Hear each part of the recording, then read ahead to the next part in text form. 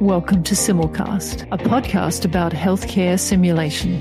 Simulcast, translating academic conversations to practical application. So welcome to Simulcast. I'm Victoria Brazil, and we're joined this month for the Journal Club, again, as usual, by Ben Simon. How are you, Ben? I am good, my friend. Lovely to see you, and lovely to have some very special company with us as well. I know. Tonight we also have Eve Purdy, because we're going to be talking about culture, and who better to than an anthropologist, emergency physician, simulationist. How are you, Eve? I'm doing very well. Thrilled to be back on Simulcast. That is good. All right. Well, Simulcast listeners, this is our May Journal Club, and we've got 4 papers, documents to look through. 2 of them relate to, I guess, one of my favorite topics, and that is simulation as applied to systems. And 2 of them, which is related, of course, is some of the cultural aspects or cultural compression as related to simulation. But we're going to kick off unusually, Ben, with a government document. I think this might be a first for us, is it? It certainly was. I think that was one of my challenges. So it was a new type of information to look at, which I enjoyed.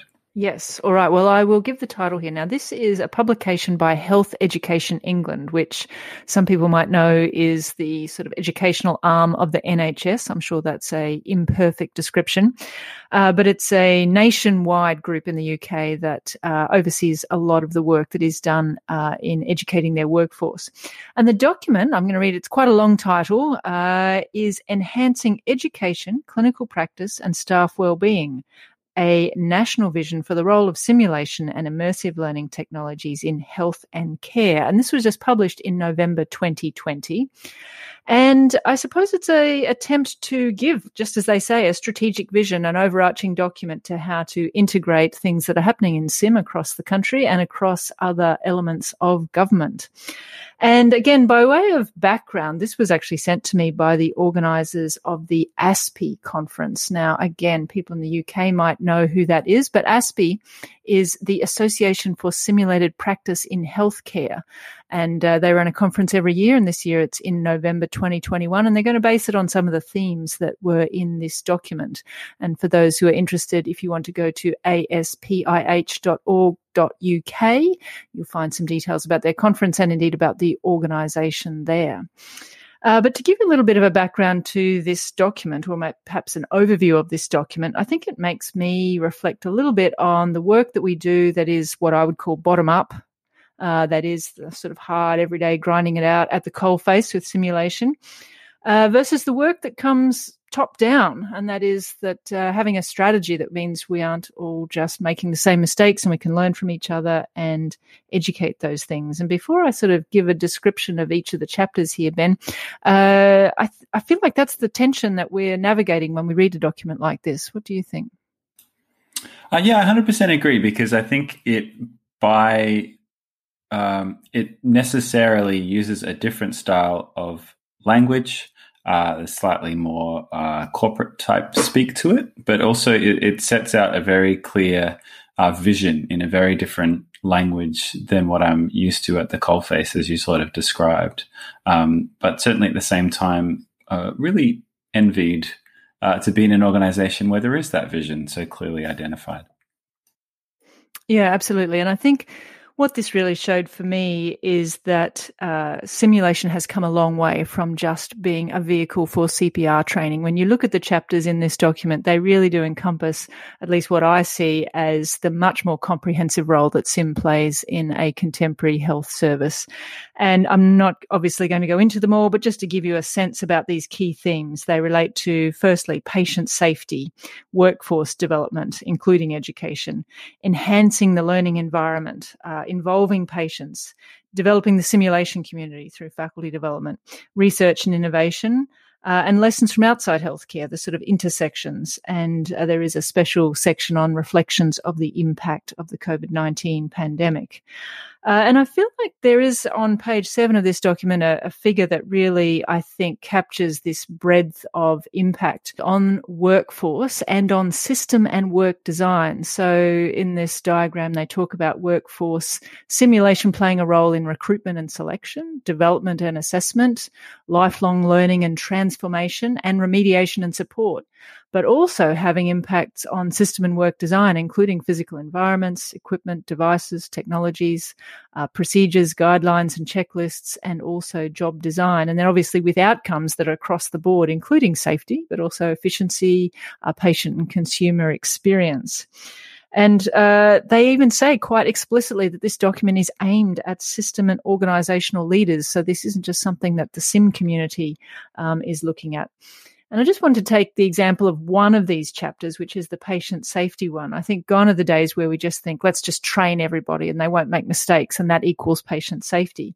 But in fact, this really goes a lot more granular. It talks about rehearsal for performance. It talks about professional capabilities and multi-professional team working. And it talks about strengthening the resilience of the system, stress testing new policies, guidelines, environments through in situ simulation. This is kind of the document that I feel like I would have liked to have had 10 or 15 years ago. Ben, what do you think? Yeah, 100%. And I'm fascinated you highlighted that diagram as well, because I don't think I have seen as nice a diagram anywhere else that truly tries to encompass the breadth that SIM can do while still sort of synthesizing and bringing home that this is about targeted outcomes on patients and staff and the workforce. And so really an elegant visual haiku, I thought, of what can be done with SIM that I really admired. And again, like you say, like I think this is an important visionary document that's much broader than what we're often used to seeing. Yeah, absolutely. And just for the people who are online, we'll put a link to this document in the blog post. But if you are just happen to be on your computer right now, you can go to the Health Education England website, which is just he.nhs.uk, and you can search there for the technology enhanced learning or simulation area where they've got the document actually listed. Yeah, I thought it was very good. And look, there were lots of highlights in the other chapters, which people might like to look at for themselves. But just thinking about some unusual roles for simulation, at least from where we've been traditionally thinking about simulation in staff selection and what they call enhanced induction. Topics we've talked about, Ben, public and patients, faculty development, research and evaluation. Eve, I know we've got you here as an anthropologist, but any sort of comments on such a thing as a government document? Will it make a difference, do you think? Well, at the end of the day, it's an artifact. It's an artifact that tells us a lot about who we are as a group right now and what we value. I think it's something that we'll look back on maybe a decade, maybe 2 decades from now, and will be a moment in time that will be important for us to reflect on. And so I think it's a pretty interesting and really a pretty exciting summary of the kind of simulation culture as it is. There you go. Ben, sorry, I think I interrupted you before. Was just going to highlight, I think for me that I also love that there was a shout out to involving patients and the public in specifically, and that was clearly valued by the organization and worth embedding within their practice. I was surprised a little bit, and I know we've got Eve here, but I was surprised that culture wasn't as highlighted within their strategy as I had expected, even though it's probably alluded to in a number of those other themes. But no, I agree, a really important and useful document. I did struggle with it as a different type of document in terms of how to read it, the fact that it wasn't referenced, for example. So it was sort of like a big list of this is all the things that SIM can do that's good. And I didn't really know how to process that myself personally going through the document a little bit. And the second impact of that was that I had set aside 3 hours to prepare for this podcast. Sat down and went, oh God, it's 40 pages. Don't worry, the last 20 will be references. But they're not, Vic. They're not. It keeps going. Sorry, Ben. All right. Well, we shall let the simulcast readers look at it for themselves. But apart from that, I think take home is SIM is got much to offer, and pleasingly, health service leaders, I think, are recognising that. And on that vein, Ben, maybe you should take us into the next paper that we're going to review along the same systems-focused lines. Yeah, so it's a nice springboard into a bit more of a double click on a particular issue within systems-focused sim.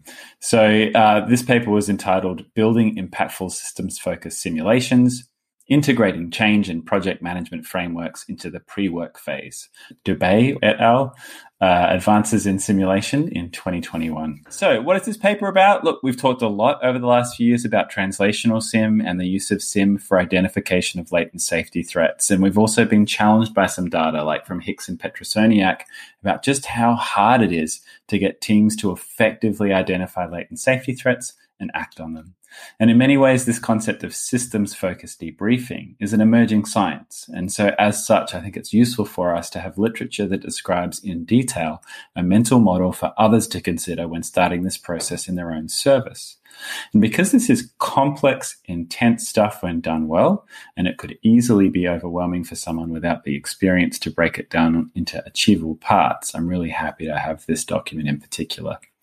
So Dubey et al. Provide us with a very deep and specific dive into one part of this goal, which is the pre-work phase of systems-focused simulation.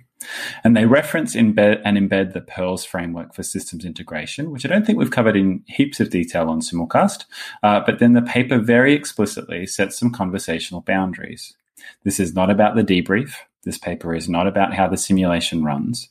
It's really about every detailed thought and process you need to consider before that happens, which it turns out can read as a pretty Herculean task. The authors blend a number of organizational change management concepts together, including in particular Kotter's 8 steps for organizational change and the project management body of knowledge developed by the American National Standards Institute, as well as the Pearls framework itself. And there's a calculated risk here, as framework mashups can sometimes be a bit clunky or overwhelming, but I think they do a pretty good job here of harnessing the overlapping synergies between these concepts into a usable framework, and particularly using some of their visual charts to map out how these concepts overlap in explicit but very practical detail.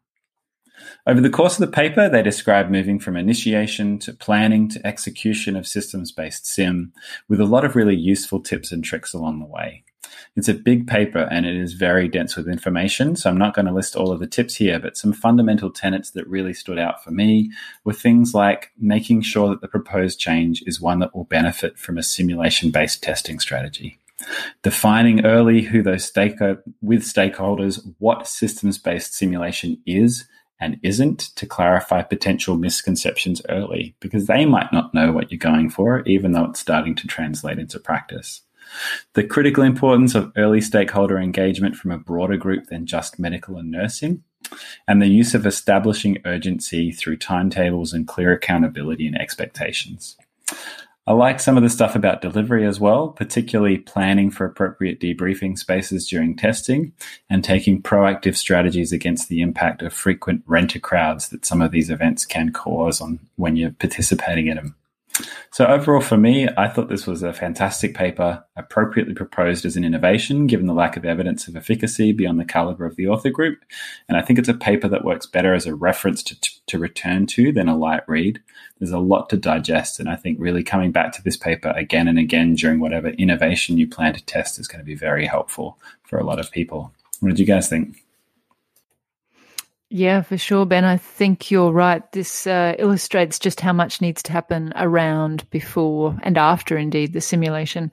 Obviously, I saw lots of corollaries between this and the paper that I joined Chris Nixon and Steph Barwick and Andrew Petrosoniak, where we probably came, I think, with a very similar set of challenges, which is, sure, we know that there's some concepts here, but what's the roadmap to actually making it happen?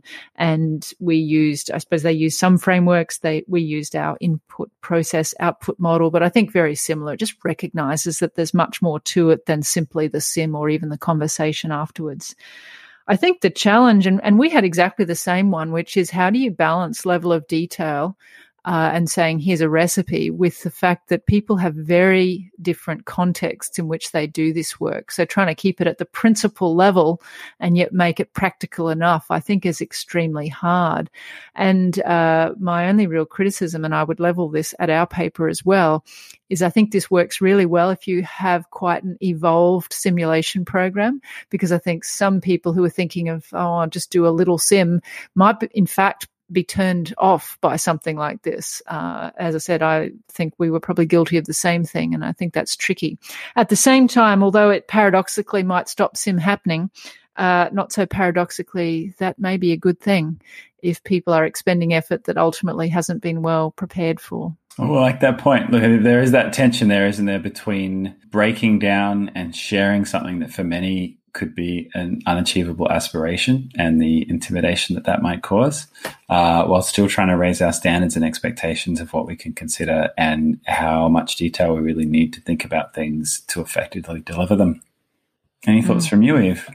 This paper just continues to add some weight and evidence to my gut feeling that so much of the benefit that comes from a simulation is in the time and effort and energy that occurs before it, that getting the right people around the table to have those discussions and to do that thinking probably as much of an intervention as anything else. The one other thing I'd say is it must have been really quite challenging to write. There's 10 of them on this author group, a number of whom I know who are well credentialed to be writing this kind of stuff. But imagine I remember just the 4 of us getting together and trying to agree on our approach was quite something else. Whereas for the 10 of really very talented people to have some sort of consistent approach must have been very challenging. All right, well, maybe we should narrow down a little bit from the broad system to the specific issues related to culture. What do you think? We move on to our next paper. We've got the perfect group. We have indeed. All right. Well, this next article we're going to review is a systematic review, and the title of this is Cultural Considerations in Debriefing, a systematic review of the literature. And this is from Jalis Panaganis and a team, an international team. And this was published in BMJ Stell in May 2021. And really, I think the background and the abstract probably captures the rationale for this work. And I'm going to quote it here. Conversations are influenced by cultural perceptions, beliefs, and values. Debriefing is a learning conversation. Without cross-cultural engagement or culturally relevant teaching, learning may be compromised and may result in an outcome opposite of that intended.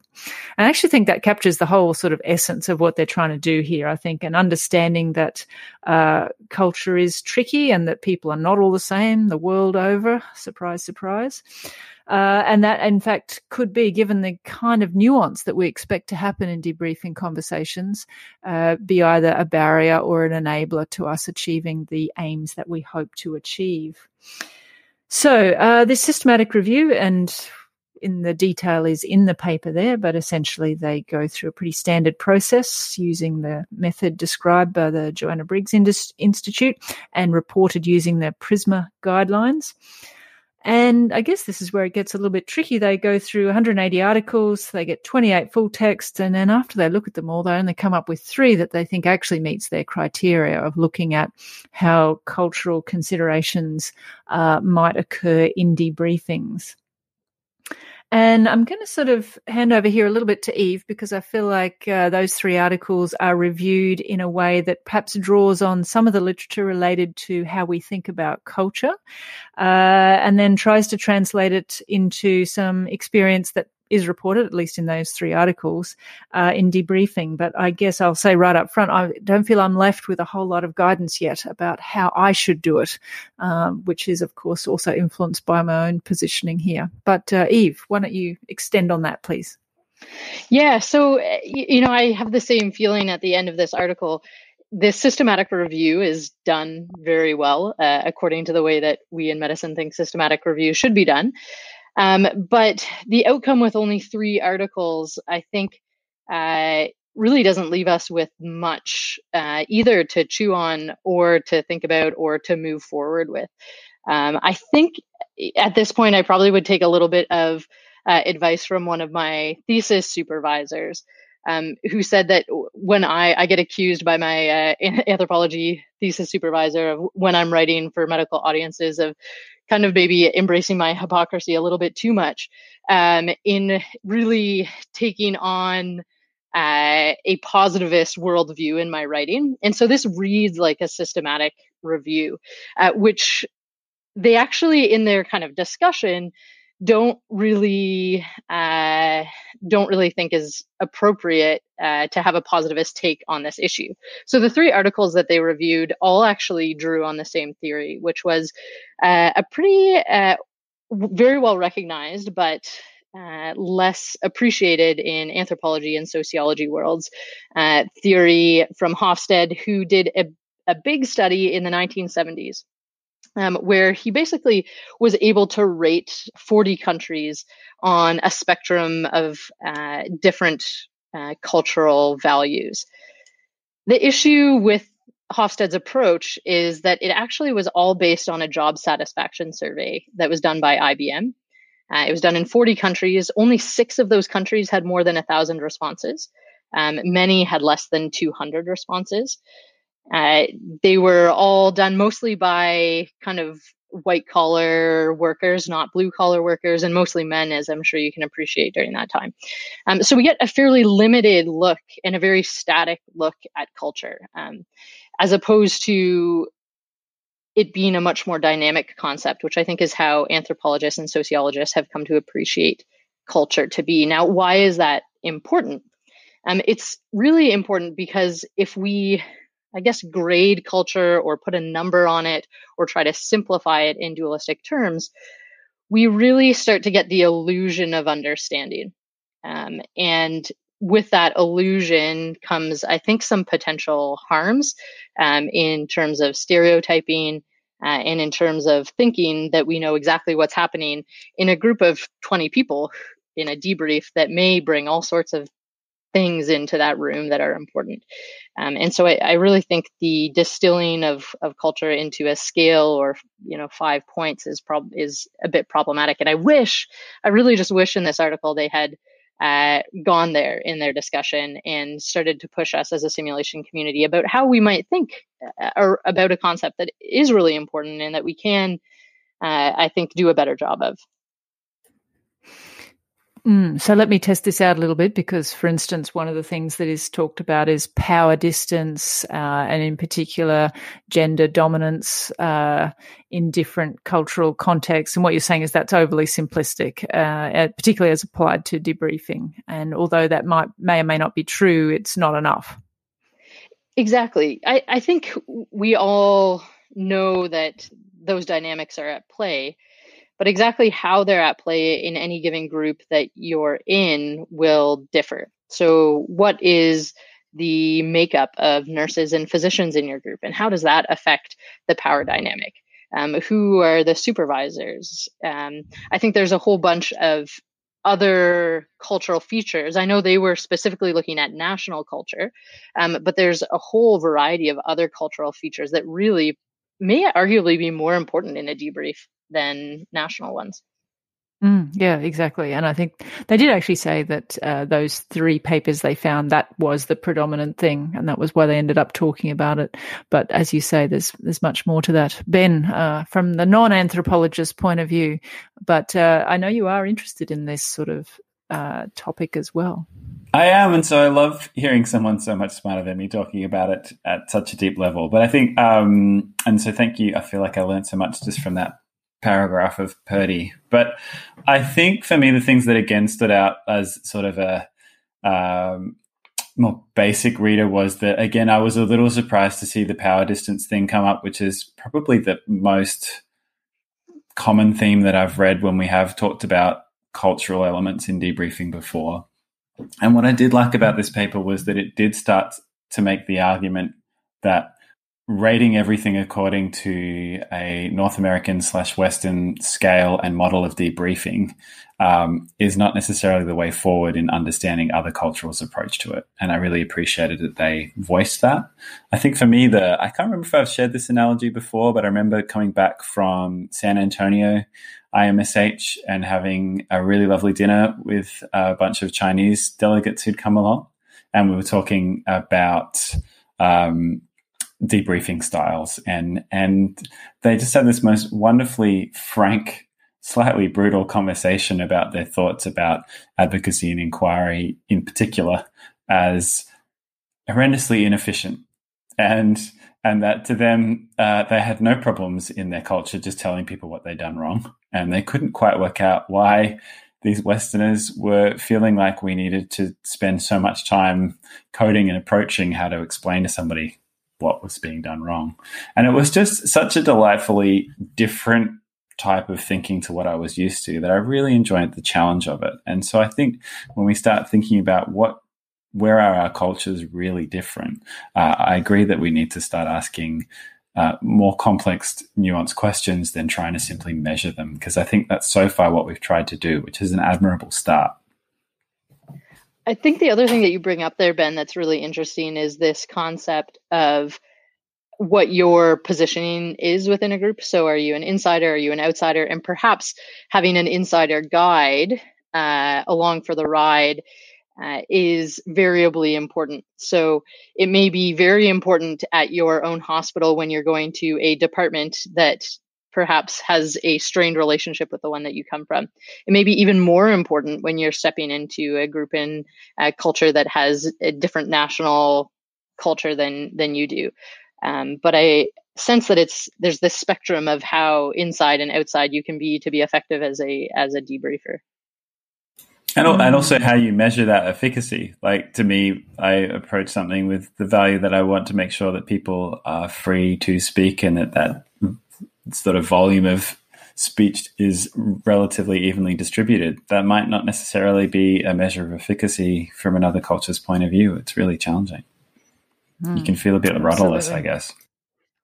Well, on that point, I am going to ask Eve a couple of questions, but I did also just want to give a shout out because a number of the references here are to a friend of mine work, Cynthia Ferronda from Florida, who is one of my buddies from Harvard Macy. And she's actually written a lot in Clinical Simulation in Nursing and a number of other journals about debriefing for cultural humility, and I think explored some of this in a more narrative review kind of approach. So there's a couple of papers in there that are worth digging into.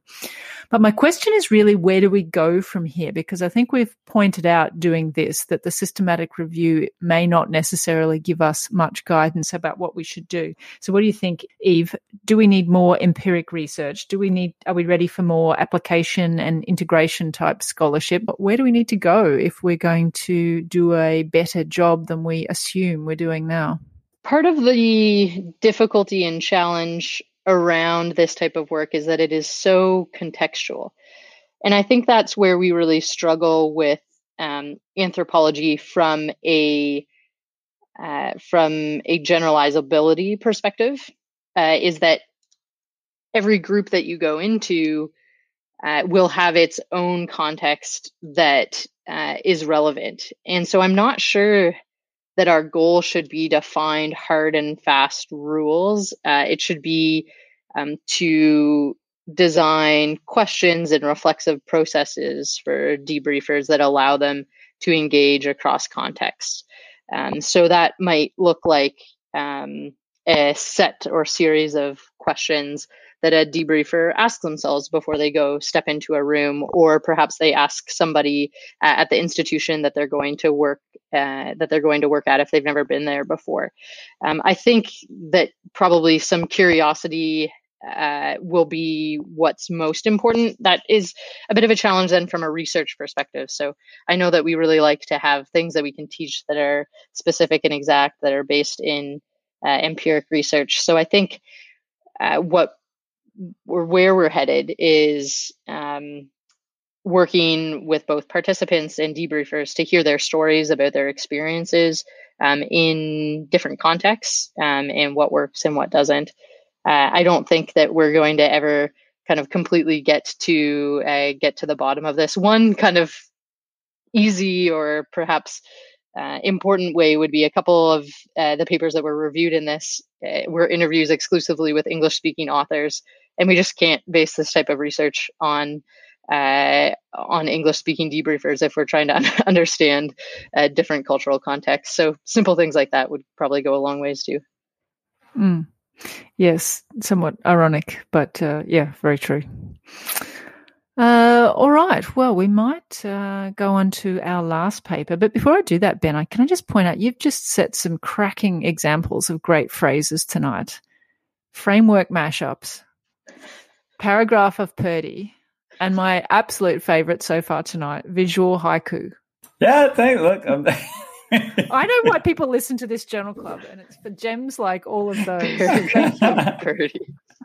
My favorite one at the moment is resuscitation feng shui. It's like getting your room right. That's a really handy phrase. All right. Anyway, well, I'm just saying, keep them coming, Ben.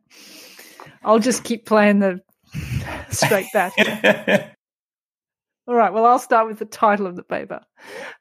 So this last one we're going to look at, the name of the paper is Deadly Bias, a call for gender diversity in cardiac life support simulation training. And this is by Larissa Spagnol-Silverman and Rachel Farby, both from New York. And this is an editorial in BMJ STEL from June 2021. And to be honest, this, I think, has cultural compression as its starting point. And again, I'm going to quote from essentially the second paragraph, where the author says, as an emergency medicine resident, I am the clay being shaped by the medical system. So I do feel like this was our starting point. And I think I would put in brackets behind that, the medical system, including the simulation programs within that system. And I think that's obviously something we've spoken about here. But this is a short editorial, and the starting point is talking about patients who present to the emergency department with myocardial infarction, and in particular pointing out that women do not do as well in either their treatment or their survival. And in particular, it seems that there is a contribution of whether the patient's doctor is male or female that might have an impact on that. And so the author describes her experience of being both an emergency medicine trainee, as well as more recently becoming certified in advanced cardiac life support. So as many would know, this is a course certified or provided by the American Heart Association. It's honestly a billion-dollar business. So many people do that training every year. That's a requirement for training programs. It's multi-day training. But when the author completed this course, out of a total of 9 virtual patient simulations, not a single one featured a woman. And this was somewhat shocking to her, and she then thought, well, no wonder we're not doing as well in our management of female patients. She then went on to point out, thinking about CPR training, that almost exclusively mannequins that we use for this purpose have no breasts. And so once again, we can see that there's messages that are sent from the way that we do our simulation training. Now, obviously, she does also acknowledge that there's some intersectional nature of this, and without actually talking about whether those patients that she took were from diverse in other ways. But this one, they've really focused in on gender issues. All right, well, Eve, you're the cultural compression. You made us think about it first, I think. So what did you have to think? I think that this authorship team really summarized an issue that I certainly recognized and felt as I was going through my training as well. I think they really captured a concept in a way that is important and that I'm not sure I recognized was as dramatic as it was. So this is a perfect example, and I think an example that's really highlights what cultural compression is. This example is obvious. There are an infinite number of other little examples in our day-to-day that are the same phenomenon. But yeah, hats off to the team for telling this story as clearly as they did. Ben, thoughts? And can I push you to also tell us what you think we should do about it? Yeah, my initial thought was that, I know we've talked a lot about this issue and the impacts it can have and how much we value that here at Simulcast and thinking about it. But it also made me think about that simulation versus simulacrum episode that you did, in that the cultural impacts of sometimes very functional decisions cannot necessarily be recognized early. So to me, sometimes the decision of convenience, I'm going to get people to be able to put their hand exactly on the lower third of the sternum without impedance, may have also set us up for quite a significant impact clinically in the way we see who our patients are and what we need to train for and how we value them. So I think it's a complex and fascinating issue. And I really liked as well from the structure of the paper that this was, again, role modeling the importance of both the learner and the educator and their journey together in becoming better at recognizing and preventing this. So I think from a systems design point of view, obviously some mannequins need to change. But I think certainly from a practical point of view, if you're talking about e-learning in particular, there's a lot that we can do easily to make sure that we represent things in a more diverse manner so that there is not an impact on our patients as opposed to just virtue signaling. Yeah, absolutely. Eve, this sounds like Ben's agreeing with your idea about having a little reflexive either set of questions or just approach after we've done some simulation design or delivery. What do you think? I have been saying for a while that I think that's probably the starting point. Even with an anthropologist and an experienced simulation facilitator down at the Gold Coast, we have been struggling to sort out what is a good and reasonable and right way to incorporate some more equity, diversity, and inclusion into our simulations on a regular basis. So I suspect that this is a common desire for people, but with some hesitancy about what is the right way to do it. I mean, there's a pretty simple solution to this problem. Like, we just need some female mannequins. But there's a lot more complexity that I think the starting point is reflexivity.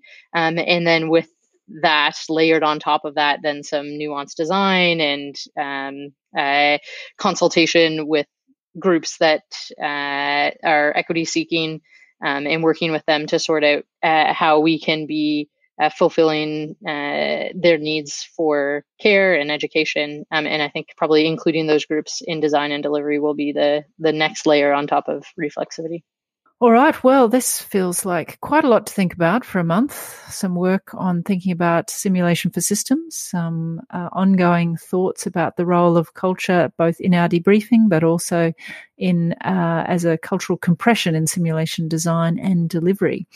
Just a reminder for Simulcast listeners, obviously we'll have those papers linked at the website, www.simulationpodcast.com.